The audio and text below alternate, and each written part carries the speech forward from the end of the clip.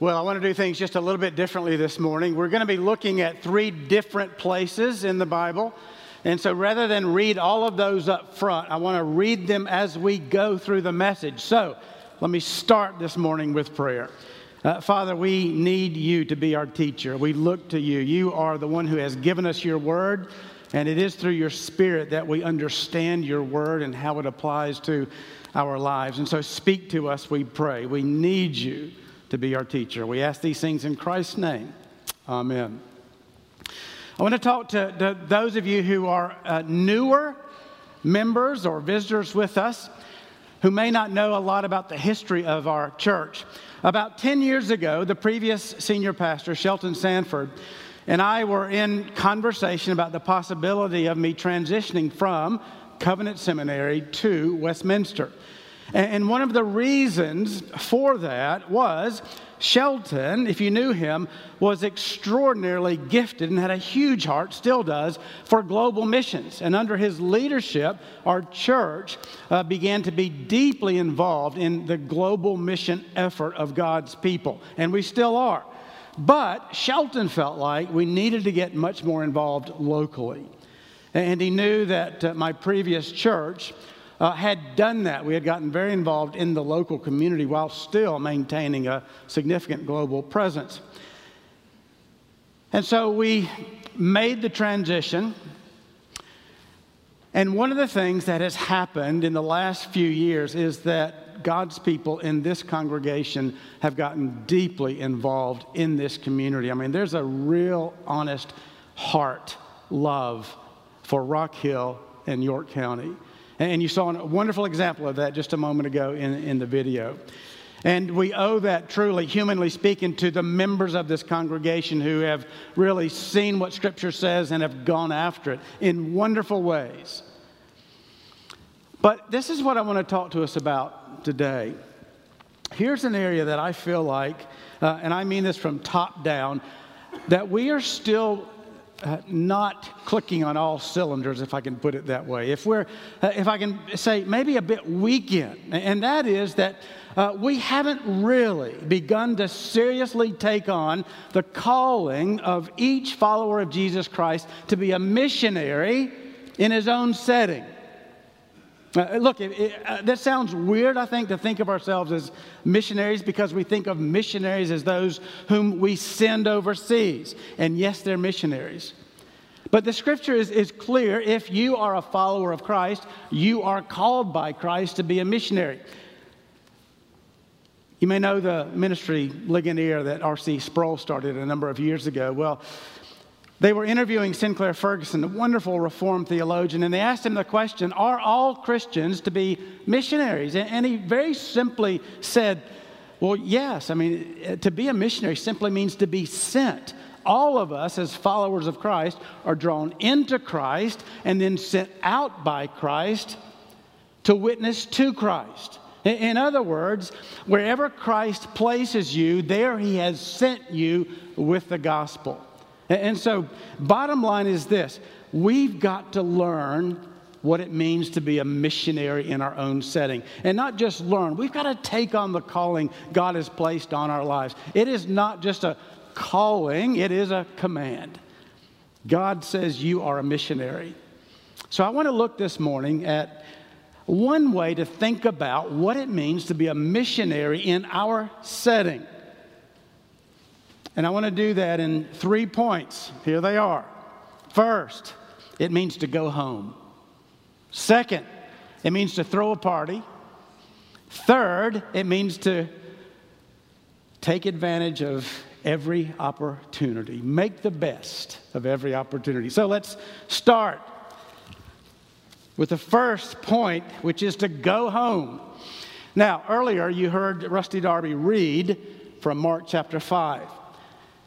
Wonderful story of God transforming a man who was possessed.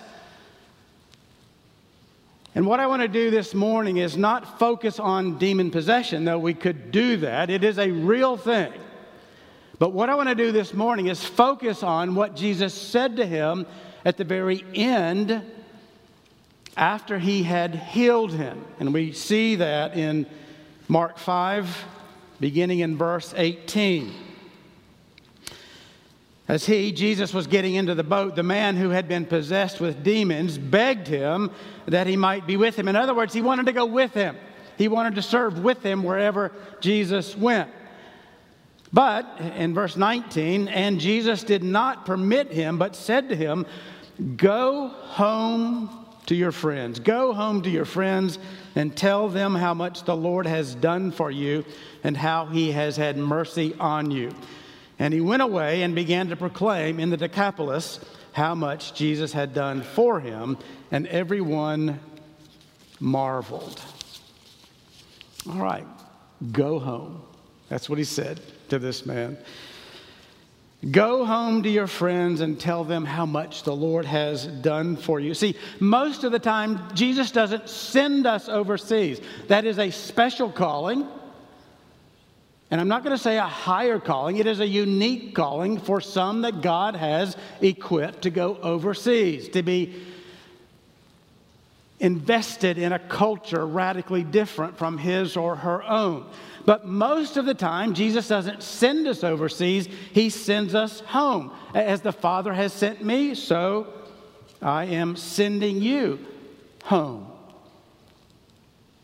to your friends, to the people you care about, to the people you work with, to the friends at school, to the people in your neighborhood, to the people that you rub shoulders with every single day or many days a week. Here's the point. There's a wonderful book called The Insider that was written a number of years ago by Jim Peterson, and I read it probably about 15 years ago, and it gave me such a wonderful, just kind of simple paradigm to think about what it means to be a missionary in our own setting, in the places where God has put us, where he has sent us. The gist of it is this: there are people that we are insiders with, that we have relationship with, and it is with those people that we are to be salt and light. We live among them as insiders, friends, family. We have relationships built already with them. I mean, here's this point. There are people you know well because you've lived across the street from them for years, or you've worked with them, or gone to school with them, or cheered with them on the bleachers as you watched your children. And it is to us as insiders with these folks that Jesus says, go home to your friends and tell them how much the Lord has done for you. There's so many different ways to do this, and the beauty is God wants you to use your own personality, the way he has wired you to do this. But I want to share one of the ways that a good friend of mine has done this. It was in our last church that we served, and he started a monthly gathering for men to have dinner, and we called it Pig Fest. It was called Pig Fest because we pigged out on food and we pigged out on conversation. It was a wonderful evening, but it was a very intentional evening. And here was the purpose. Each of us who was a follower of Christ was to invite a friend, a neighbor, someone we worked with, someone we knew, who we didn't really think had a saving relationship with Jesus Christ. It might be somebody who was in a different religion altogether. It might be someone who claimed no religion. But what we then did was, whether you were a Christian or a friend brought by a Christian who probably was not a Christian, each one of us was required to bring what we called a truth statement that we had to be able to defend. And so it might be something from culture or politics or theology or history or economics, but one statement you had to bring that you had to be able to defend. Now, if you know me, you'll understand why I brought this one night.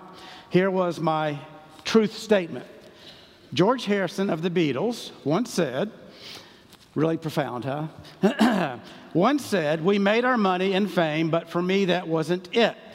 It was good fun for a while, but it certainly wasn't the answer to what life is about. The only worthwhile pursuit is the search for the answers to the questions, who am I, why am I here, and where am I going?" So here was my proposition. Whether George Harrison ever answered those questions or not, his basic sentiment was right on the money. Now, and then you would have to defend that. And the beauty of the evening was not only was it great food, I mean, we really enjoyed a good meal, but it was very lively conversation. It was very respectful. Every time we set the table by saying, this is going to be respectful but fun conversation. And the beauty of it was, as a follower of Christ, it wasn't intimidating to share my understanding of the world or my understanding of life, because all of us came prepared to speak from our own perspective.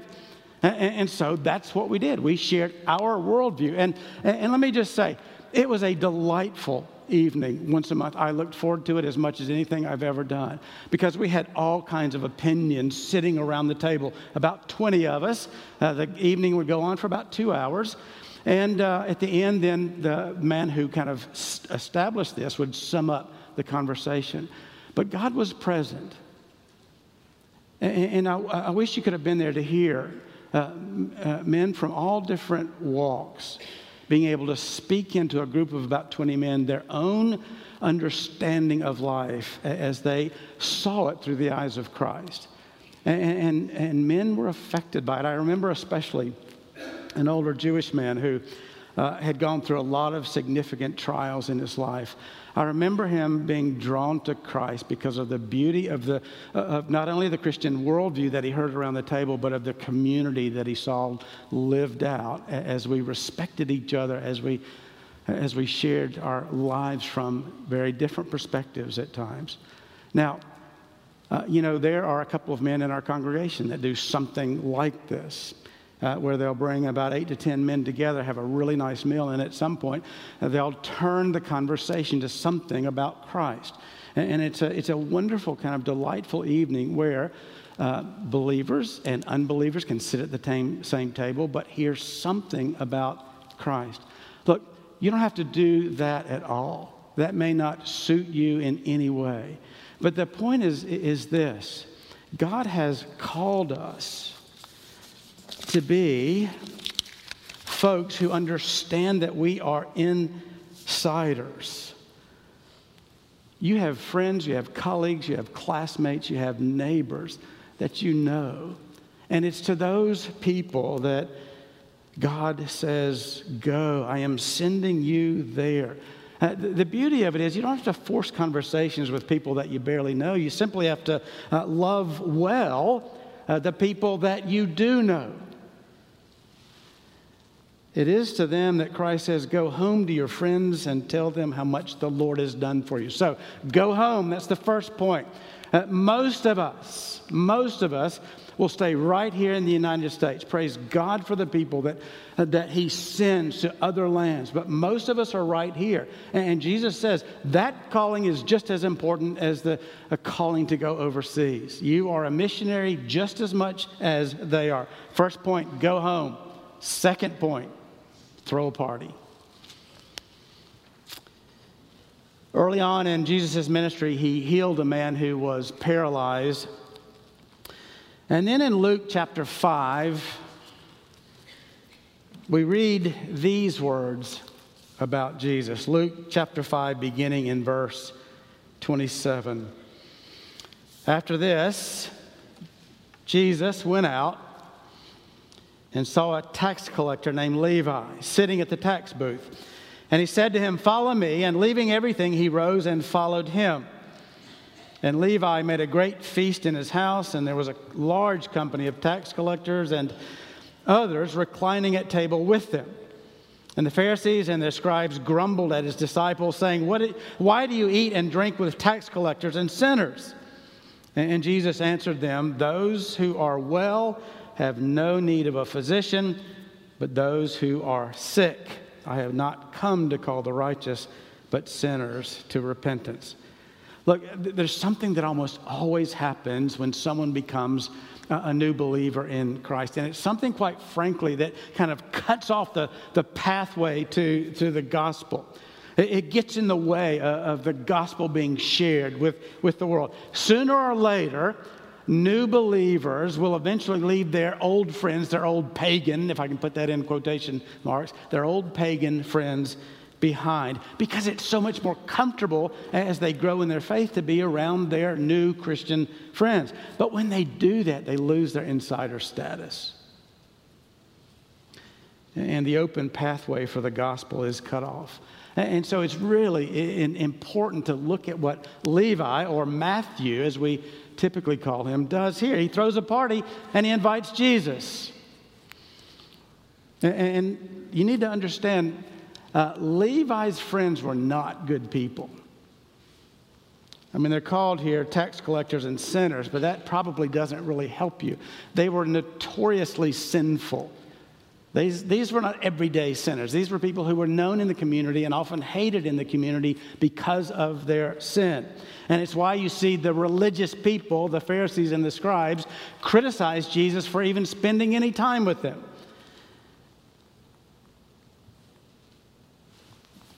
But Levi didn't give up on his friends. He gathered them together that they might be exposed to the same Christ that he had gotten to know. The point here that I'm trying to make is not really that you have to throw a party. The point is that you have to continue to be faithful and loving to your old friends. Don't give up. Don't leave your non-Christian friends behind. And of course, don't go back to living like them. Live as a new person in Christ before them. But here, again, this is the point. No matter how long you have walked with Jesus Christ, love your lost friends really, really well. Jesus had a reputation for being good friends with very lost people. You know, when you think about it, how else could he have reached them? Don't give up on your lost friends. They need your friendship and they need your Savior just like you do.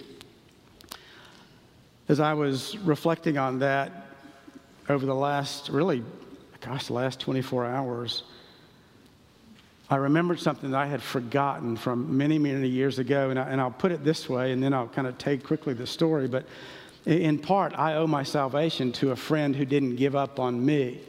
And I'll tell you very quickly the story. But I grew up in Charlotte. My neighbor, a couple houses down, I used to play golf with his dad, my friend's dad. And my friend's dad was a rough character. And we played at the worst place in Charlotte. I mean, it fit. I'll put it that way. I'm not even going to describe anything else. But rough father and a rough son. My friend was a rough guy. And he went off to college, went to Furman, and he came back not long afterwards, and I could tell that he was not the same person who left Charlotte to go to college. There was all of a sudden a seriousness about his life. There was a kind of a weightiness about his life that I'd never seen before.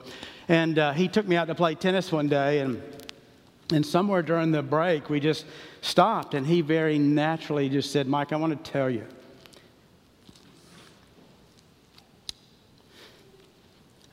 why I'm no longer the person I used to be." And he shared Christ with me. He said, "This is what the Lord has done for me." And it was just very natural. It wasn't a forced conversation. It was just a friend who had not given up on me, a couple years younger, and wanted to share Christ with me. And I'll tell you, it was a short conversation. It's very clear. I've never fully forgotten that conversation. I didn't come to Christ that day. But it kind of planted a seed in me, and not long afterwards, I did come to know Christ. And as I look back on that, you know, I wish I could go back and thank him for that conversation, but I cannot, because not long afterwards, he died in a climbing accident. But this is what I do know. I really believe that our rewards in heaven are largely the people that we have encouraged toward Christ. And I can't wait to thank him for doing that for me. Don't give up on your lost friends. They need your friendship, and they need the same Savior that you and I need. So go home Throw a party. Don't give up on your lost friends. Last point I want to make this morning is this.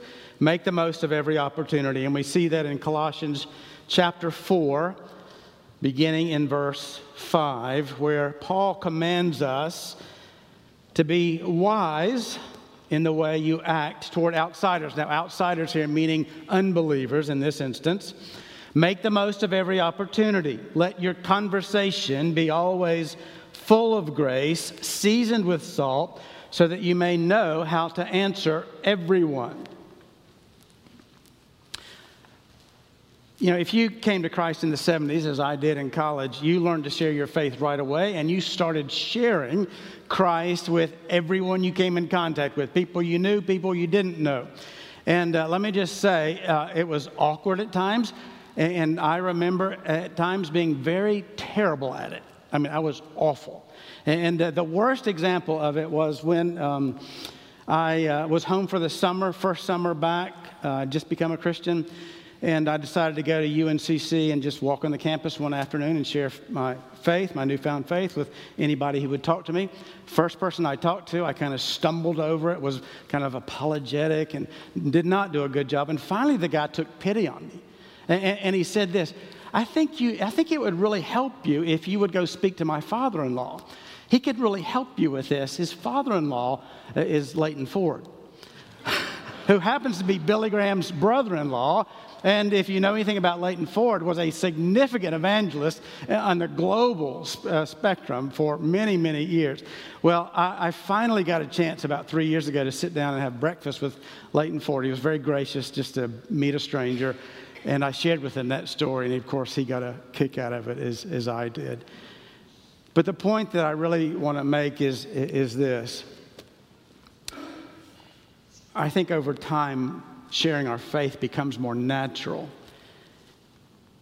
And instead of making, if I can call them cold calls, you begin just taking advantage of the opportunities that God presents us with. And I remember as, a young Christian, but now growing in my faith, I began to take advantage of insider opportunities in my own fraternity. And I've shared this with some of you before, so forgive me, but I've got to tell this story.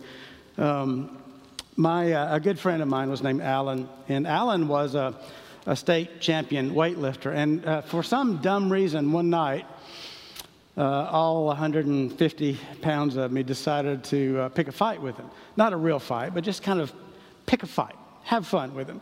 And so I started kind of picking at him. Now, again, he's a state champion weightlifter. I'm weighing about 150 pounds. And so at some point, he just decides he's going to chase me and tackle me. And so I'm running. And this is a 3-story fraternity house. I'm running all through the fraternity house. I get to the 3rd floor where my bedroom is, thinking that I've lost him. I hadn't. Of course, he comes flying into my room. And so I'm thinking, okay, it's over. I'm just jump on my bed and hopefully he'll go away. Well, he didn't. Instead, I'm on my bed. He takes my whole bed up, flips it over on top of me. And so now I'm lying underneath the bed. And then he takes my mattress and throws it out my 3rd floor window. Well, that's not the end of the story. You know, I picked one fight that night. Why not pick another? Now, my friend, Alan, and he would tell you this, he had the worst language. He cussed all the time. And so as I'm lying there on the floor, trying to pick myself up, I just say, Alan, why do you cuss so much? And that led into about a 3-hour conversation that ended probably about 2 o'clock in the morning when Alan literally got on his knees and gave his life to Christ. It was just an opportunity that an insider had. We were friends, and God gave me the sense, the wisdom, maybe the oomph to take advantage of it. There are so many opportunities that we have if we just have eyes to see them. Our Savior left his home that he might come and make us friends. And then he tells us now to go home to our friends and tell them what Christ has done for us. You are an insider. You have friends and neighbors and colleagues and classmates. Pray for them. Pray for opportunities to speak to them. And then when the opportunity presents itself, and it will, God will give you opportunities, then just speak very humbly. very lovingly, very winsomely, but just speak. And while it's wonderful to have a really good understanding of how to kind of lead someone through the truths of Scripture that can lead someone to salvation in Christ, if you don't have that, don't worry about that. What did Jesus say to this man who had just been cured of being possessed by a demon? He just said, go home and tell them what I've done for you. All of us can do that. Just tell them how much the Lord has done for you. And you know, the wonderful thing is, it's not up to us who actually embraces the good news. The good news to us as we think about it, as we go out, is that God will open hearts. He will save, and He will use us. You are a missionary. And your missions work is just as vital as the missions work overseas. Would you join me in prayer? Oh, Father, we are so easily distracted by so many things, and it's very hard, I think, to remember you've called us to be missionaries. But Lord, help us to be that. Help us truly to take on the calling that you have placed on our lives and to understand the significance of it, understand the reality that you have, in a sense, put in our hands and in our mouth, the words of life that lead people out of darkness and into light. Would you use us richly, we pray. In Christ's name, amen.